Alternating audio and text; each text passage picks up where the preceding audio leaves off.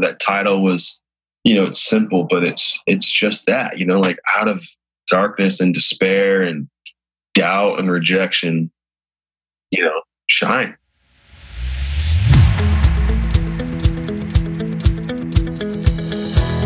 Welcome back to the Impact Entrepreneur Show. My name is Mike Flynn, and I am honored to be your host. Our mission here on the Impact Entrepreneur Show is not just to inspire you, but also to help you tap into and begin to believe in your God-given potential and purpose. That's right, baby. We want you to not only be inspired, but experience breakthrough. And we do that on this podcast by interviewing incredible people who are using their experiences, their skill set, their platforms to have a game-changing impact in the lives of others. And here's the thing.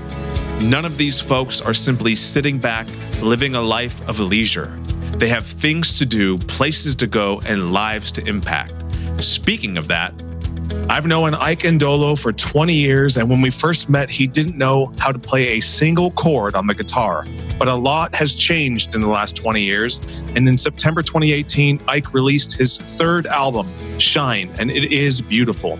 Time is truly amazing, and Ike's journey reminded me of this quote from Colin Powell: "A dream doesn't become reality through magic. It takes sweat, determination, and hard work." And the more you get to know Ike, the more applicable this quote becomes. Ike grew up in Missouri as the son of Nigerian immigrants, and according to his bio, the life of Ike Ndolo is a woven tapestry of experiences, hymns and Bob Marley, injustice and mercy, discrimination and acceptance. As a result, Ike has become a well-tested navigator of the human experience. His goal is to share and guide listeners through stories that inform and even reorient their perspective. His music harkens back to its soulful gospel roots, mixing it with new wave R&B, modern influences, and a few choice synth beats to create something that musically mirrors the many worlds he walks through daily. When you listen to Ike's music, he wants you to explore what you think about yourself, consider your negative perceptions, and then choose to shine. He says, we're all afraid of the unknown and what the world has to offer. But more than that, we're afraid of what we have to offer. We're afraid of what's inside and who we are.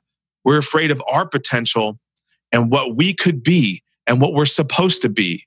We're afraid of how brightly we can shine. We bury what we want to do, what we can do, under what we feel we ought to do. What's right, what's proper, what's normal. So we get bogged down in these ideas and we never end up taking risk. So look inside ourselves and figure out what we can truly offer to the world. This is a wonderful conversation, an inspirational conversation and message from Ike. So bust out your pens and paper, take some notes, and brace for impact.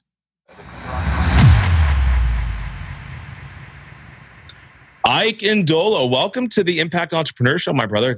I'm super pumped to have you. Thanks for your flexibility in scheduling this. Yeah, absolutely. Thanks for having me. Yeah, absolutely. I was reflecting, dude, we've known each other for like 20 years. Yeah, it's been a long time. And I remember when I first met you, I can't remember exactly if it was when my sister, Mary, was doing the Youtherized missionary thing with you, or if it was my brother John, or something in between that. It was actually a little bit before that, because I was I did Youtherized before John and before Mary. Okay. But we came through California. Yeah, that's what it was. Yeah, that was 2001. Yeah. I just remember just super happy, on fire, dreadlocks. And you didn't know how to play the guitar at that point or anything. No, barely. I think I remember sitting in a room actually with you and Tam Lee. Mm-hmm. And both of you guys, I think, were teaching yourselves how to play. Yeah, Tam had like a year on me, I think, at that time. And I was like a couple months in. So I was like not proficient at all. And here we are today. Yes. It's amazing. Like, the the magic of time. Oh yeah, I know. First of all, how fast it slips away. Yeah, totally. And the power of if we stick with our gifts and we keep following that rabbit, eventually the magic happens. Yeah. And we'll talk all about that. But I'm gonna go backwards in time a little bit, and to give people an idea of who Ike is, where Ike has come from, and what has shaped Ike to be the man that he is currently in the process of continuing to become. And I like to start out with a quote to kick off that origin story. Yeah. And so there's this quote that I found, and I'm not exactly sure who I heard it from, but it says, "A dream doesn't become reality through magic. It takes sweat, determination, and hard work." So I'm going to toss this question in first, because I put it out on Facebook last night and got a huge response. But the question is, what was your first job that you remember? Well, my first job was I was a paper boy. Okay. Yeah. And that I did that, gosh, I think I was in fourth grade when I first started doing a paper route. And that was my first job. What did you earn, like $2 or $3? Yeah, I mean, it was nothing. I think I got like $50 a month or something like that. But it was a lot of money for a fourth grader. What lessons, when you think back about that, and you think back about the lessons of putting those, taking those 2 stacks of papers and filling them all in and all that stuff, and actually delivering the papers on your bike, probably. What lessons come to mind? Life ain't easy.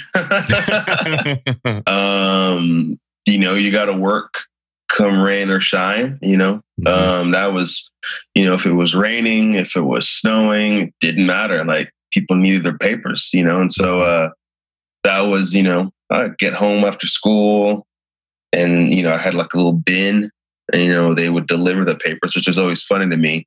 This car would come up and deliver our papers. I'm like, you could do that in like, literally a fraction of the time. But they would, give us the stack of papers, and then we would take them, we would fold them into these little plastic things or rubber bands if it wasn't snowing or raining or anything. And then I would just put them I had a little pouch, this double pouch thing, put them on my bike. And I would just ride my bike around the neighborhood. Mm-hmm. It took about almost 45 minutes. Actually, initially it was like maybe 30 minutes, but then my route kept getting bigger because people around me kept quitting. So I just took their paper route. So I was you could say I was a paper boy entrepreneur. Yes, exactly. I actually, last night I posted that my first job was pumping gas, but as you're talking, I actually remember that my first job was also, like, briefly, I had a paper boy route. Nice. That I ultimately, I think I probably sold it to my brother or something. Nice. But I can remember the smell of the ink, the freshly printed ink, and having to take the newspaper and then stuff it with the advertisements and the editorial content and all that stuff. And the dirty rubber bands that they give you, that and breaking a few on my hands. When you think back to growing up during that part of your life, who was the wisest person to you? Definitely my dad. Definitely. My parents were the wisest. Like, my dad had a way of saying things, in a mysterious, way. Like what? I don't know, but it wasn't like anything like grand, like he would have these sayings that are normal sayings, but then he would just kind of add to them to make them like more of him. So, he'd be like, early to bed and early to rise makes a young boy or girl strong, healthy, wise, intelligent. He would just keep adding things to that, keep adding and adding to make it even more stronger, even more him. But yeah, I think my parents, especially when you're young, those are kind of the wisest people in your lives. And I'm sure I had some wise teachers, but nobody that really stuck out in my early years. Probably not until, high school, but, when you think about that quote, the dream doesn't become reality through magic. It takes sweat, determination, and hard work. What did your parents teach you about sweat, determination, and hard work? Oh, I mean, that was all them, like they came from Nigeria, came into a foreign country, with a lot of obstacles against them. And, every day they worked, my dad, worked his tail off. My mom worked her tail off every single day, just to make ends meet and to, to provide for us, provide for the family. And when you're a kid, you kind of take it for granted. Kids are, jerks. They just want and need and take, you don't really realize that the sacrifices that parents are making until you're older. Like, oh man, or at least you're older, or then when you become a parent, I guess, you're like, man, it's hard. And, kids don't appreciate jack, but that was, like it is a lot. It was a huge sacrifice for them. One, to even be in this country. Like my parents came to this country and really, they were gone. They didn't get to go home for like almost 30 years, I can't imagine leaving my family and friends for some other place, and not being able to go home for 25 years. I mean, that's like crazy, Mm-hmm. So, but it's the sacrifice that they made, So just by their lives, they showed us that, showed me that. Yeah. What did they teach you about creativity?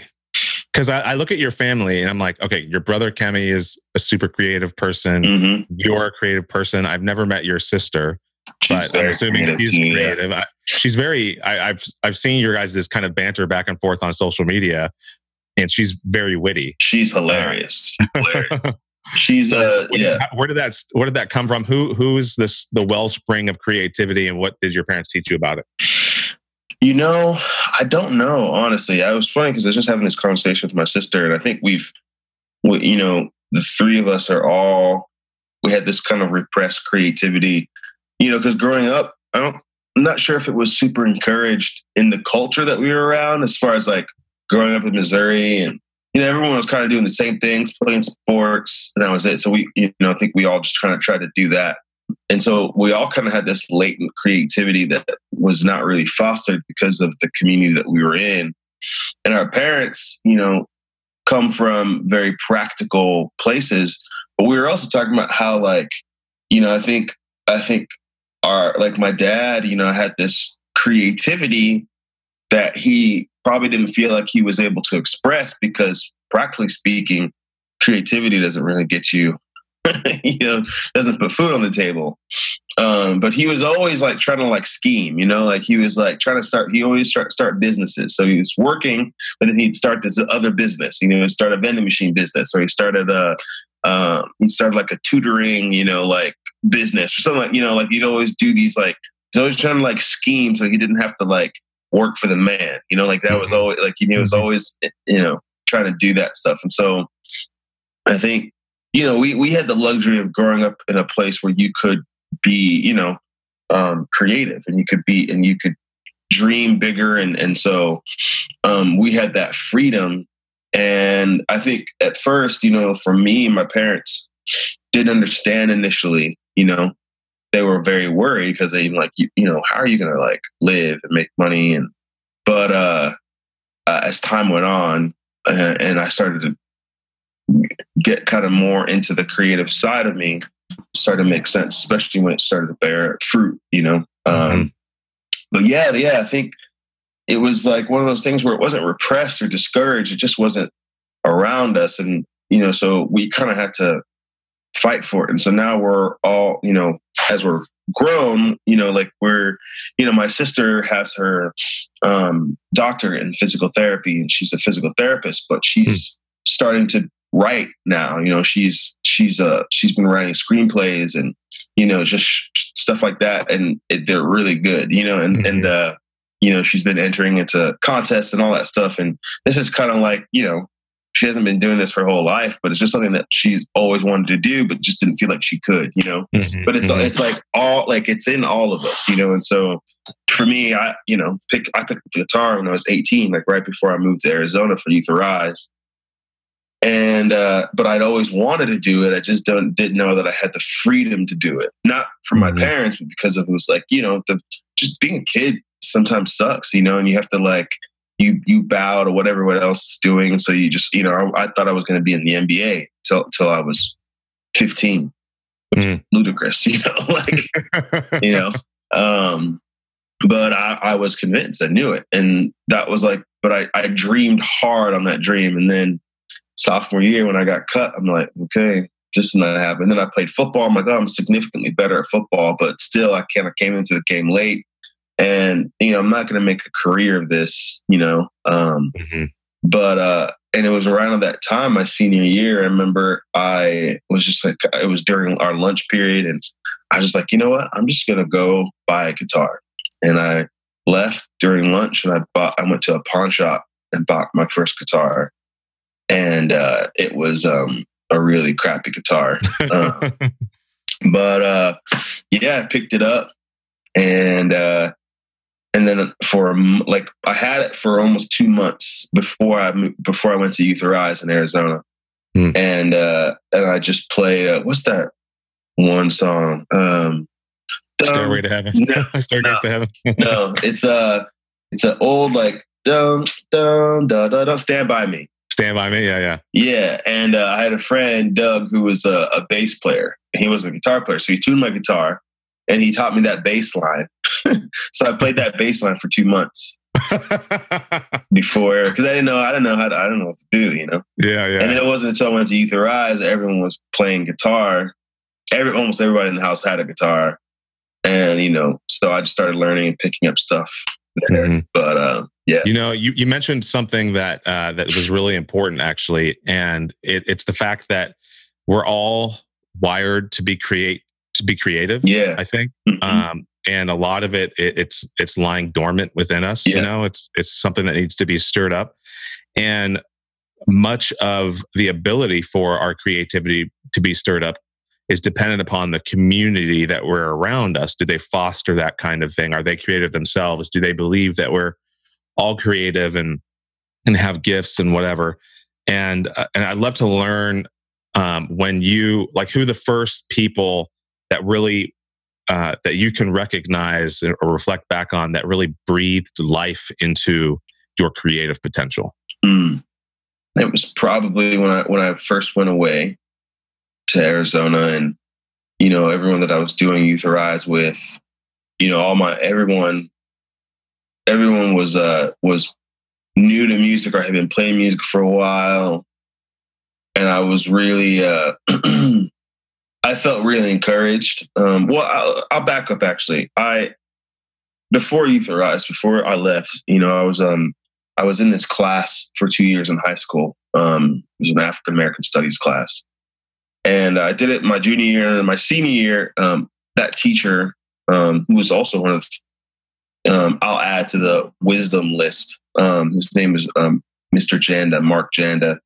And my senior year, I'm in his class again. He's like, it's the same stuff, but I want you here.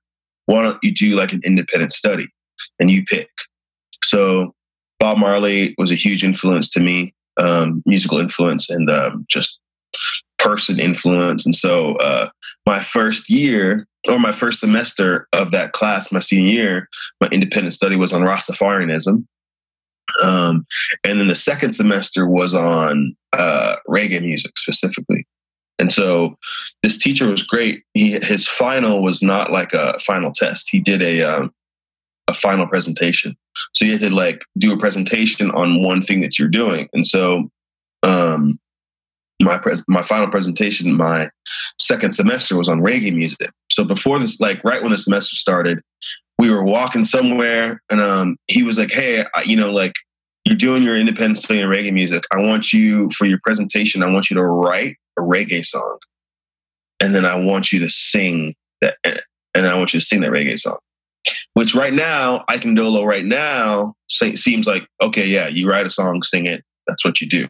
But literally, I'd never, ever done that before. I had never sang in front of anyone before. He had never heard my voice. I wasn't in any choirs. There was no reason, no context for him to say, hey, I want you to write a reggae song. I want you to sing it. I was like, what? So, so that whole semester I'm doing my independent study, and then, it gets to the presentation part, and, this is like, it's after school, families come and friends come. It's in the, the auditorium that we had. And I went through my whole presentation, and I'm like, okay, well, Mr. Janda wanted me to write and sing a reggae song. I am not a singer. I apologize. And I was a cappella, and I just sang it, right? And afterwards, like, my mom comes up to me and she's like crying, and she's like, "That's so great." Like, that's just moms being moms.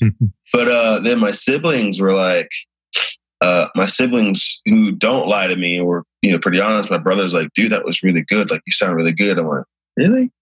And then my sister, she's so funny. She's been funny her whole life. My sister's like, "Yeah, I was going to leave the room because I didn't want to see you embarrass yourself. But as soon as you started, but you started before I could leave, and it was actually good." I was like, huh. And literally, that was a moment. That was the first time, like, like you sing songs, messing around in your house, in the shower, but like, like, I don't know. I had no idea. And so, for Mr. Janda, to be, to believe, it was almost prophetic, like that he would ask me to do that, and to believe in me so much. And then to be encouraged by my family was pretty amazing, So, that was like the catalyst, I think, for me, not just singing songs, but writing songs, and it's a shame. I really don't. I seriously do not have that song, the first song I think I ever wrote. But it's probably floating somewhere in my subconscious. Yeah, totally. I'll be able to bring it back down. But yeah, that was the first kind of that was the first time. But even then, I didn't do that thinking, "Ooh, I'm going to make a career of this." I wasn't ever, that wasn't ever the deal. But yeah.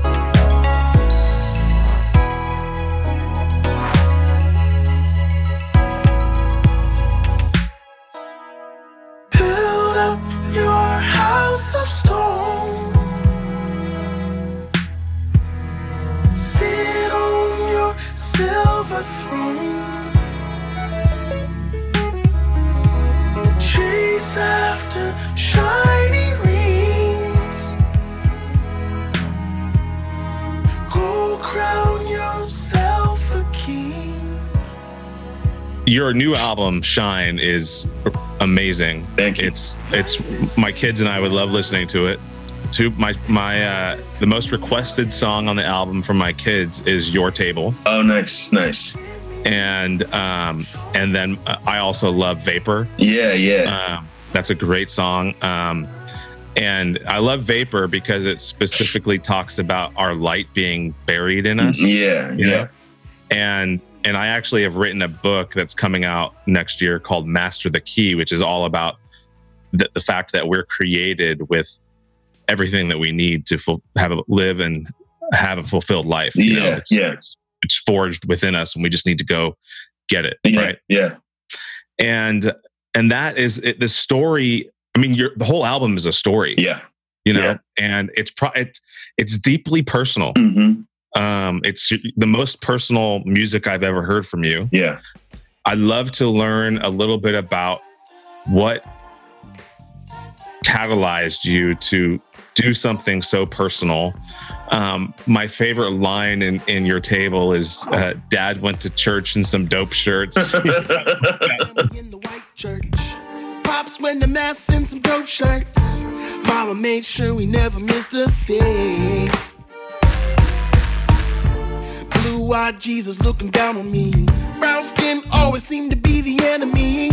Well, I don't know where I fit in. If life is a symphony, do I have a part to play? Is there a melody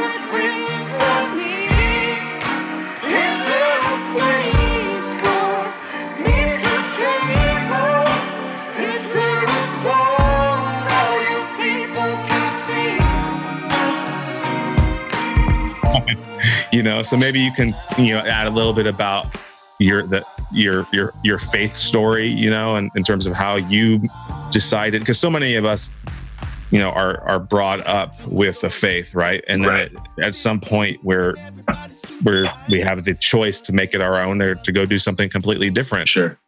And so I'd love to learn a little bit about kind of that. Yeah.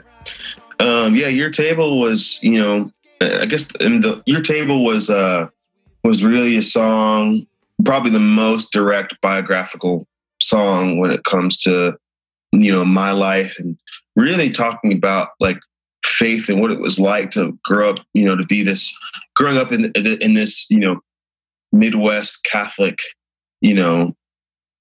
environment, with, Black, Nigerian immigrant, parents and family and whatnot, and kind of things that I had to go through, as far as identity, like even like the mentioned earlier, the community was like not very creative driven.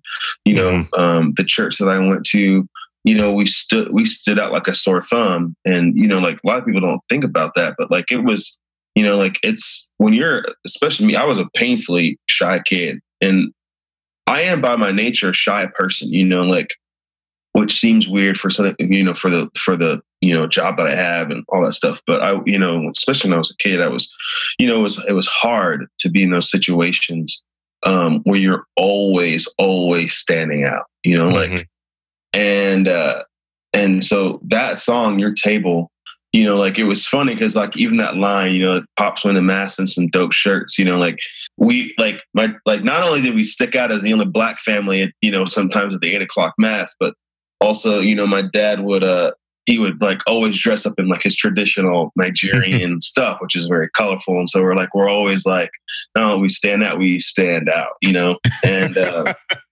it was like I always did feel some type of way about it, and it was like you can't help sometimes. Well, I say this obviously from a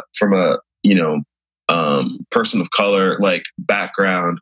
When you're in those environments, you can't help but feel on the outside. You feel on the outside, and all it takes is one glare, like one, whatever perceived slight or whatever, that you're already in a very sensitive situation, but then you look around and you see things that you just don't relate to,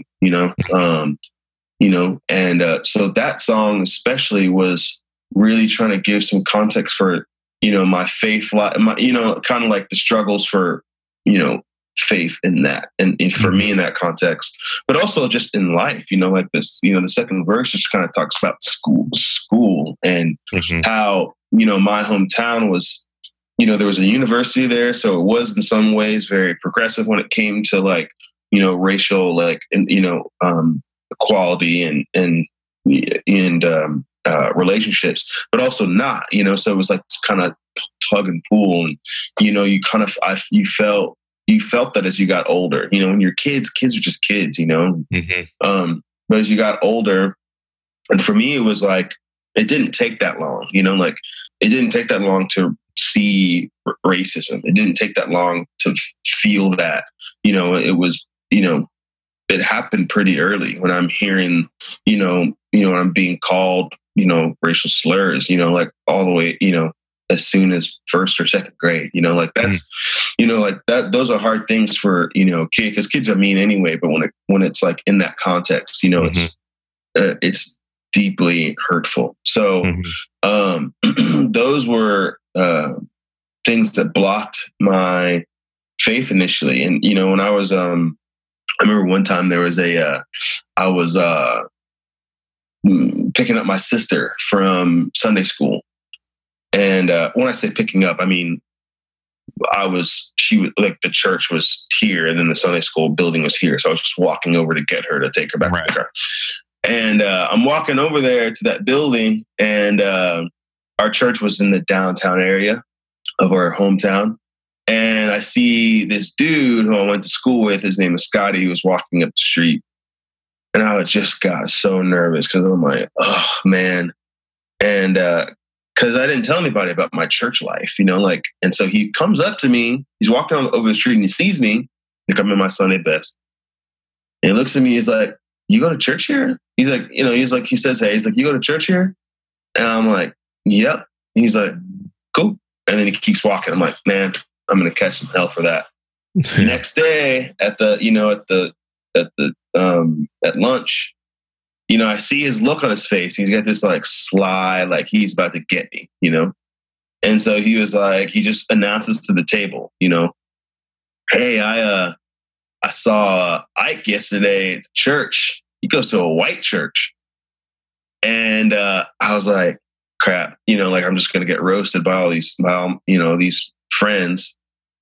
And I remember clearly one of these guys who I played football with, his name is Josh. He said he shut him down so fast. And I was so grateful. He's like, shut up, Scotty, just because you don't go to church or something like that. Mm-hmm. And it was like a relief moment, but it was like in that, like it was these things that like really blocked me. Cause I'm like, I'm sitting at a table with these friends, these guys I play football with, and, nobody, like it's just all black dudes there. And like, if they're going to church, they're not going to my church, not going to this, like very white church. And,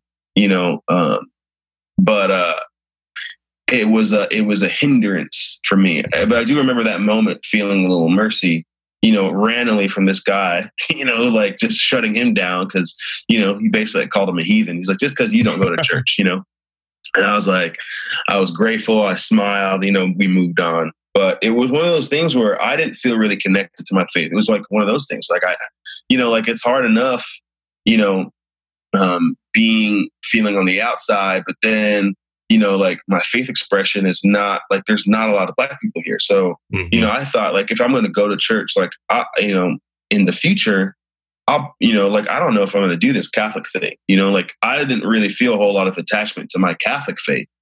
Mm-hmm. Like I was like, I'll believe in God for the rest of my life, but like, there's a lot of things I threw around. It's like, like I love Bob Marley, so like Rastafarianism was like really attractive. We had a lot of, I had a lot of Muslim friends, and like, I really admired their faith because, like there was a ton of Christians, around us, but those kids that were Christian, they were like wild, like they would have, they would talk about the youth group that they went to, but then like all the other stuff they were doing like that. I mean, that doesn't make any sense, and so, but the Muslim kids, my Muslim friends, they were like amazing people, had amazing families, and they were like really devout. And I was like, that seems cool to me, and like I was super into that, and all these things. I just like, I don't know if I'm going to be Catholic, like it doesn't really make a whole lot of sense. But my senior year was kind of what sealed the deal for me as I was getting ready to move on, and like college was looming, and after high school life was like on your, like, what the heck am I going to do? I had a crisis of identity. And because of all those years of my mom and my dad pushing through and just making sure that we knew our Catholic faith, like when I had that identity crisis, I went to church, I went to an empty church, an empty chapel. And I just sat before the Blessed Sacrament because that's what I knew.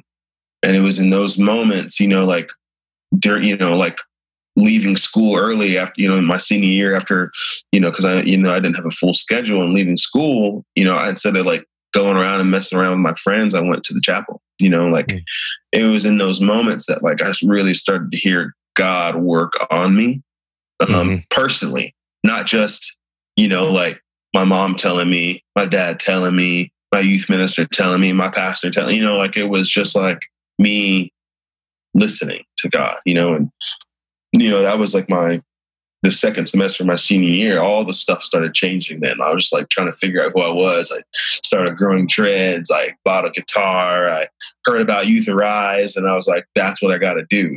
Like it was all because, like it was, the cool thing about being Catholic is we don't, like you receive the Eucharist and it's not just a piece of bread, right? You believe that something is there, something's different. And you just can't do that for your whole life and not be somehow indelibly changed, And so it was in that moment for me of that kind of like identity crisis that I turned back to what I knew, you know? This episode is brought to you by the Lawton Marketing Group, a full-service advertising and design agency specializing in websites, social media, apps, logos, and more. Based in Oklahoma, they work with clients across the nation, from small businesses to large corporations and everything in between. You can find them right now on the web at www.lawtonmg.com or call them at 580-275-2063. Connect with them now for a complimentary competitive analysis of your website. Just tell them the Impact Entrepreneur told you to call. I think that part of, you know, that your buddy Josh that opened up the door for you to own your story and to realize that your story was okay. Yeah. And that, you know, so many of us walk through life, even if we have a moment where there's a Josh in our life, but we still don't own our story. We don't master that piece of the key up to our potential because we're afraid of what that means. Yeah. Right. And as a result of that, we don't leave the door open for us to really, truly master our gifts, and to even discover our gifts. Which I think that, you know, when we look at you know, speaking to a couple of your songs in the album, you know, still on your table, there's that line: "If life is a symphony, do I have a part to play?" Yeah, I think that's an incredibly powerful line, also. And then, you know, our gifts are really a reflection of the light that we have. And in that song Vapors, you know, it's buried, right? Yeah. And then as a result of not mastering our story, we end up doing other things that other people say we should do. Right. And we end up living a life of comparison and frustration. Yeah. You know, and so how have you gone to really like allow your gifts to develop and to kind of come to the surface and then bring the light that you have within you out into the world? Yeah. And how can other people, if you're like, I mean, you play in front of thousands of people, you know, thousands and thousands of people. And these are people that are oftentimes younger than you. They're you know, they're where you were and where I was, you know, in high school, and they're seeking and they're asking questions, and it's their parents' religion. And then they're college students who are getting ready to go out into the world, and everybody's seeking, and I'm still seeking. You're still seeking, right? Absolutely. We're all seeking all the time. So how does your music, what lessons can people derive from your music to breathe life into their own potential, their own gifts, their own story? Yeah. So, you know, it's just not being, you know, I think it's the fear thing, you know, we're all afraid of the unknown and what's out there, you know, what the world has to offer. But I think more than that, we're afraid what we have to offer. You know, we're afraid of what's inside, you know, like who we are, you know, we're afraid of that. We're afraid of, you know, what, you know, like potentially what we could be or what we're supposed to be. You know, I think we're, you know, and we're afraid of how brightly we can shine, you know, like, you know, like there's a quote, and I don't want to mess it up, but it's, I think it's been attributed to Nelson Mandela. And you've probably heard it, but, you know, it's like, you know, what are we afraid of? And basically, like, the gist is like, we're afraid of ourselves. We're afraid of the light that's inside of us, you know, and that we have anything to offer, and we have anything worth, listening to, you know? And so we bury it in what we think we ought to do, or what the world tells us what we ought to do, or what we, you know, whatever, what we should, what's right and what's proper and what looks normal. And I think so we get so bogged down with maybe what the world is telling us what is normal for you to do, that we don't take that risk, and it's a big risk to like go inside yourself and say, okay, this is who I am, this is what I love, and this is how, like, this is what I think I have to offer. And then that is letting your light shine. It's also the parable, like of the three servants, with the talents, and I think a lot of us, and you could be whatever, like I think about my sister right now, and she'd probably be embarrassed I'm saying this, but she has her doctorate in physical therapy, like literally the Nigerian dream, like that's when a Nigerian parent, has kids, is like, oh, this is what my kid's going to be, a doctor, a lawyer, you know what I'm saying? Like, so, but my sister, like she could have just done that and like been done with it, but she really looked inside of herself, and now she's, writing, screenplays and like really going after that dream, and who knows, it could fail, but now she's not just writing it and like putting it in her drawer and never showing anybody, like she's entering into, contests and film festivals and all that stuff, and getting great, feedback, and winning a couple of them, getting, becoming a finalist in some of them. Like, it's a big deal, and like, so it is, but it's risky, it's terrifying. My first record, I was terrified, like terrified because who knows? Like, what are people going to say? Is this good enough? When you have also when you for me, I have a lot of friends who are great at what they do, like who are great musicians and songwriters, and and so like the comparison, even within your creativity, and I think for this record, more than any other record. It was funny because last night, me and my wife, I was just going through my computer and I was going through the old demos for Shine. And I think I started writing Shine, like some songs like before we met, but a lot of it was like during, our dating and engagement and, all that stuff. And so, but so some of them she hadn't heard the demo version, she'd heard like the, whatever. And so I'm going back and just playing all the demos. And she's like, they sound very similar to what was on the record, which is a very new thing for me, because in the past it was like, I write a song and then I go to a producer. I'm like, okay, this, here's the songs, and I give him like an acoustic version, like acoustic guitar, voice, that's it.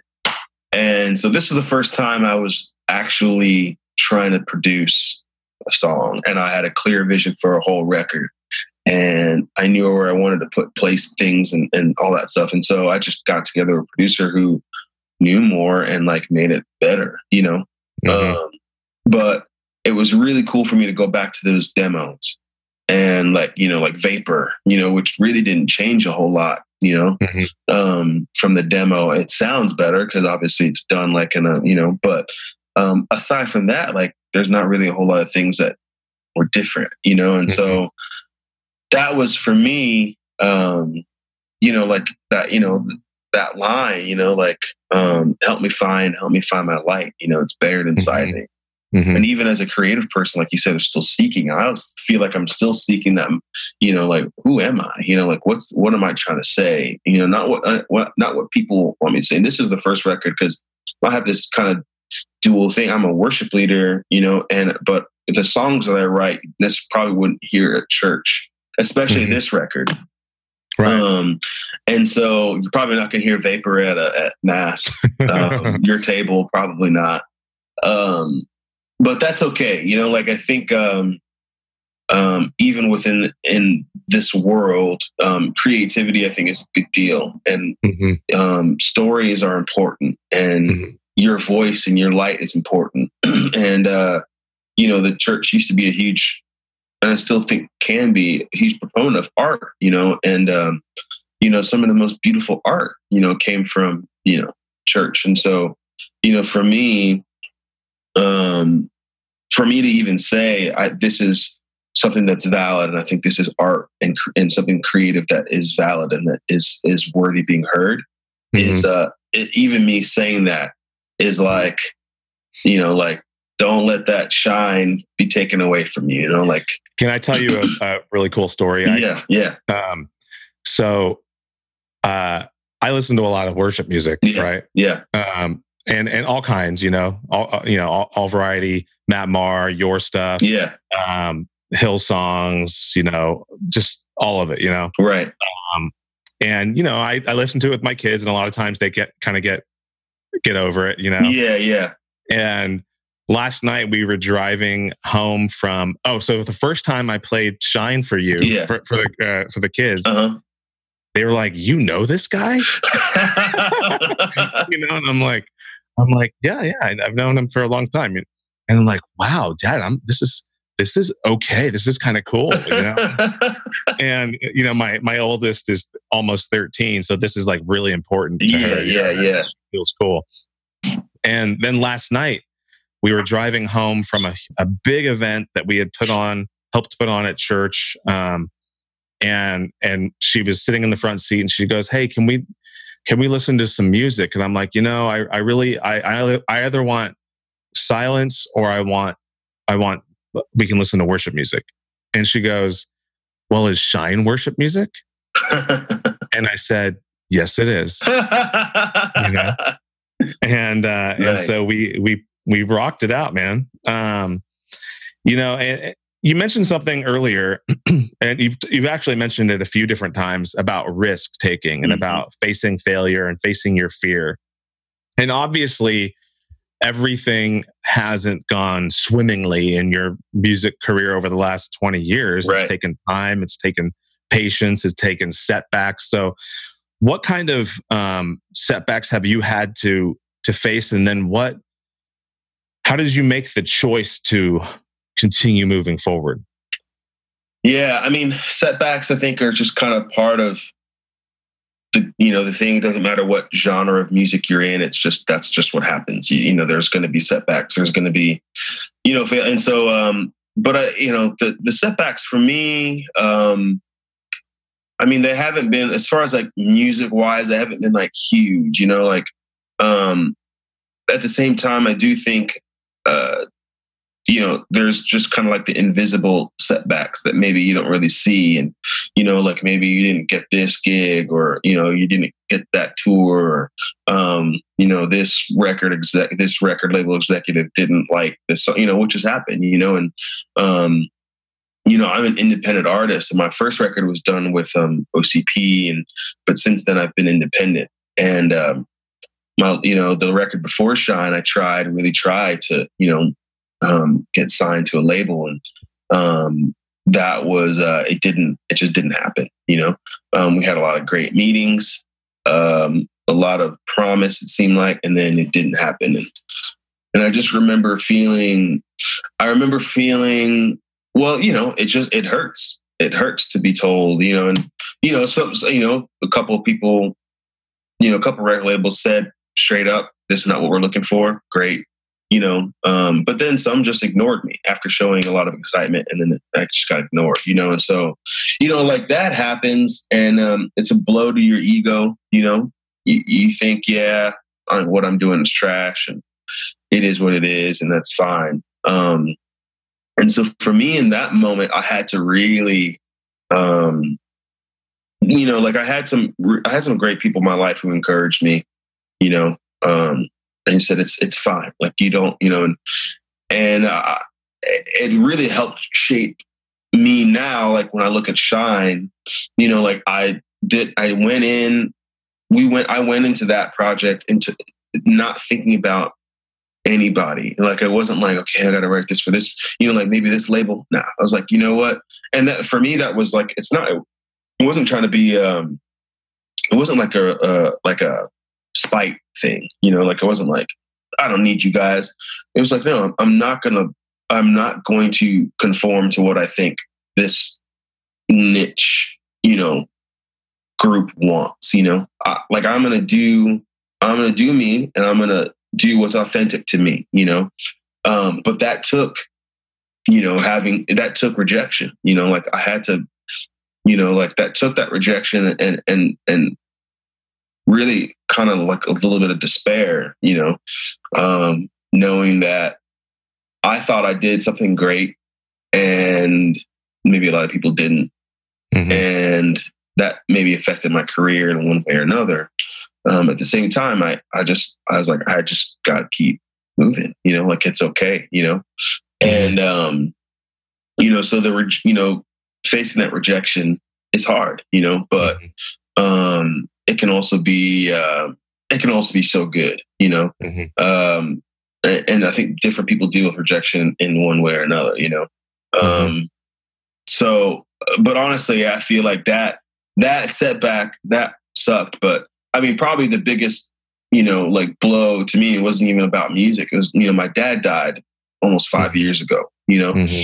and more than anything, that has reshaped, and reformed, and that was a moment, that was a setback, Mm-hmm. I went through a lot of things then, I thought I started having, severe anxiety. I thought I was going to have to quit, music, being in the kind of the Christian genre and like, working as a worship leader as well. I went through an intense faith struggle, something that I'm still kind of crawling out of, and straight up doubted God. A lot of days didn't believe, and didn't know if I was going to be able to continue. And in fact, I was like, I'm not going to do this anymore. Mm-hmm. And went through a really dark time. And, on the outside, I had to put on a brave face, and a month after my dad died, I was playing something, in DC at the what's it called? March for Life thing or whatever, Mm-hmm. In front of like 30,000, 20,000 people. And it was like, I was so fed up. I was done. I looked out and I was like, I don't want to be here.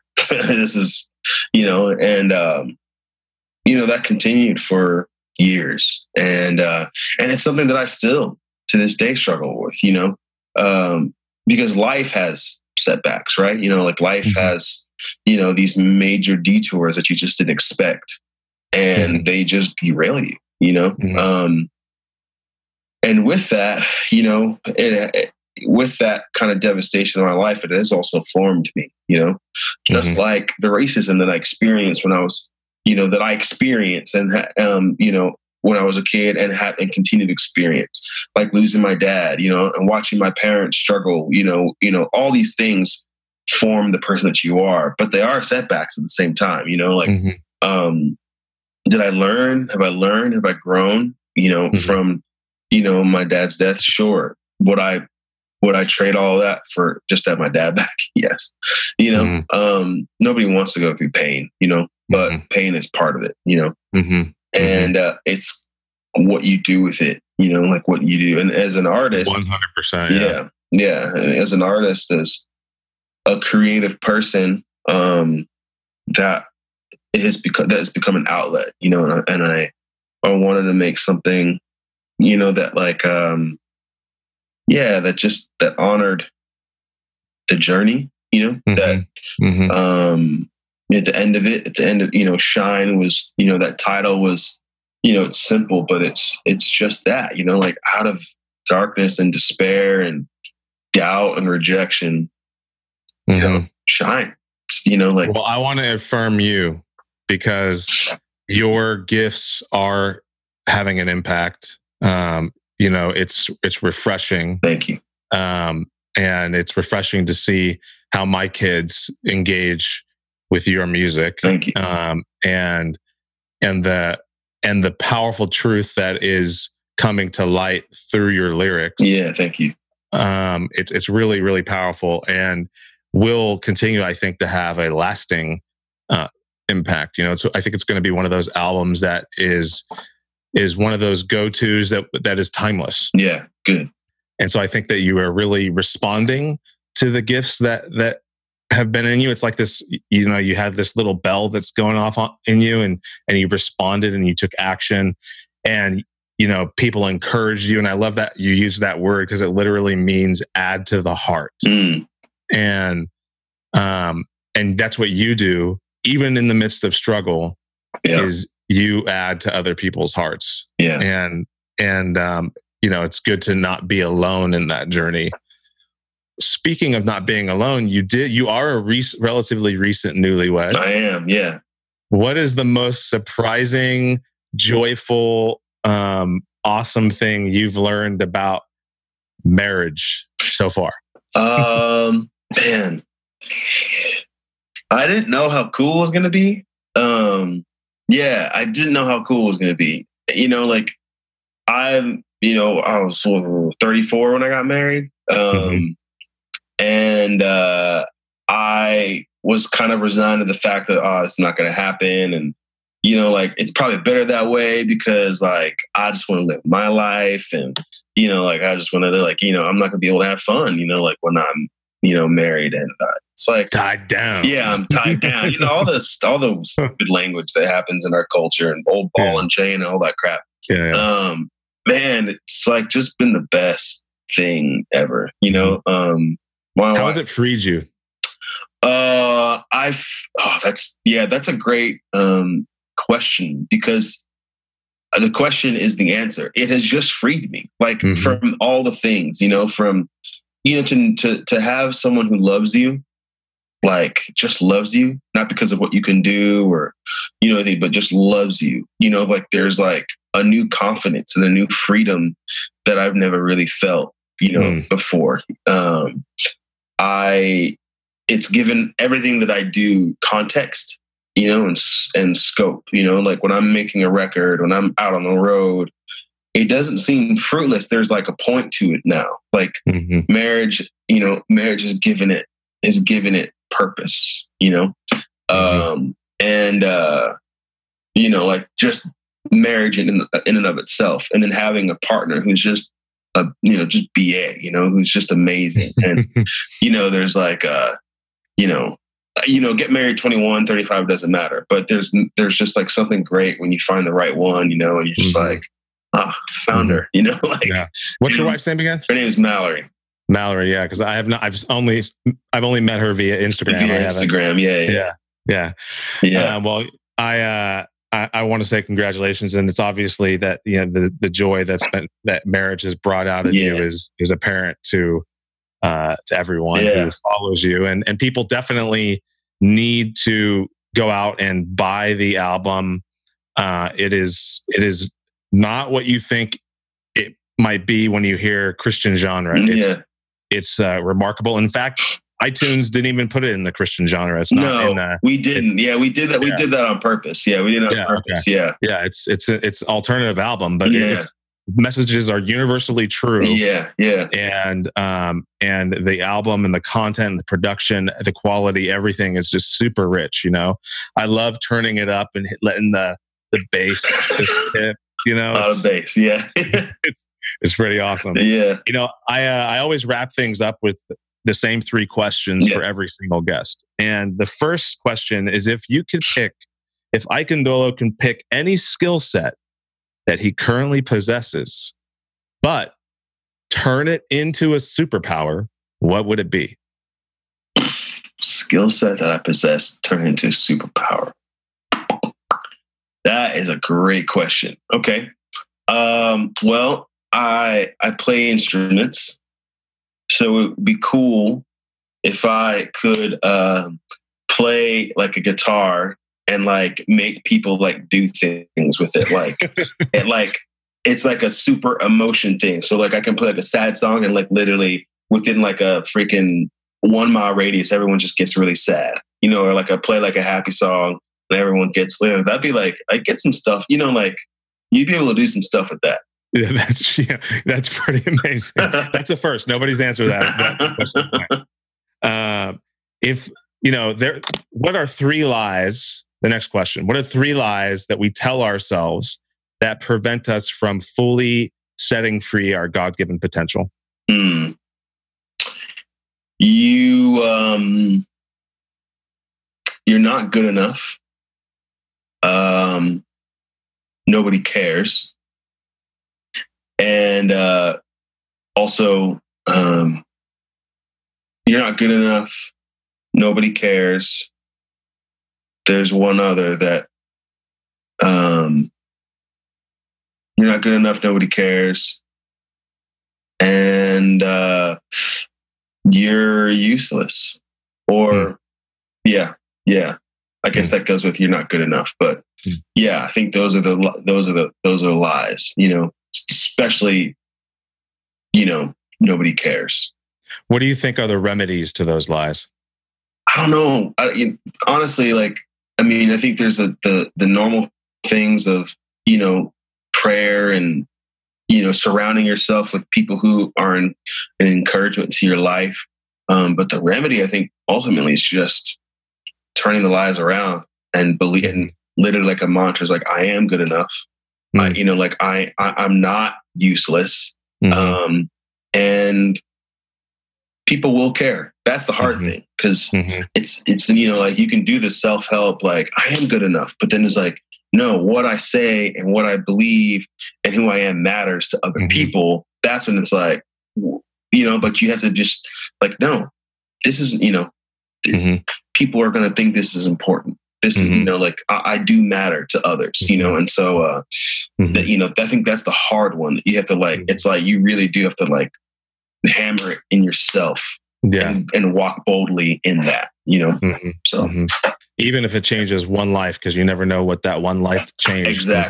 Exactly.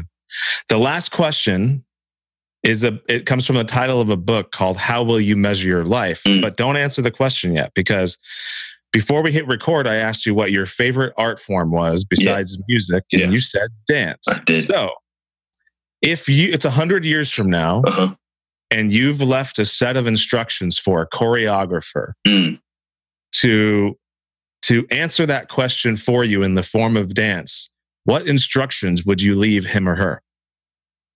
Oh. Okay, you're going to have to repeat this again. Okay, the question is, how will you measure your life? But it's 100 years from now, and the way you answer that question is in the form of a dance using instructions you've left for a choreographer. What would those instructions say? What elements would you want? What kind of music? Yeah. Okay. Oh, well, I think I would leave I would say to the choreographer, it can't just be one style. Like there has to be if this dance is going to represent me, you've got to go through just tons of different styles. That's just, that's just me, it can't just be one form. Like I want a little bit of hip hop. I want a little bit of classical. I want some tap dancing. I want some stepping. Like I want all these things, it can't just be one thing. You've got to make it a real movement of dance. So that was it. A symphony, if you will, of dance. Yes, I love it. Ike, this has been a blast, dude. Thank you so much for joining us and for sharing your story. Thanks for having me, man. I appreciate it. Thank you to this week's guest, and thank you for listening. If you missed any of the key points and highlights from my conversation, we've got you covered over at theimpactentrepreneur.net/podcast for show notes to each and every episode. And while you are there, check out Flynn Wealth Strategies and Insurance Solutions. You can do that by visiting flynnwealthstrategies.com. The Lot Marketing Group and the Podcast Masters, we could not do this show without them and with all of their support. Now, until next time, go make an impact.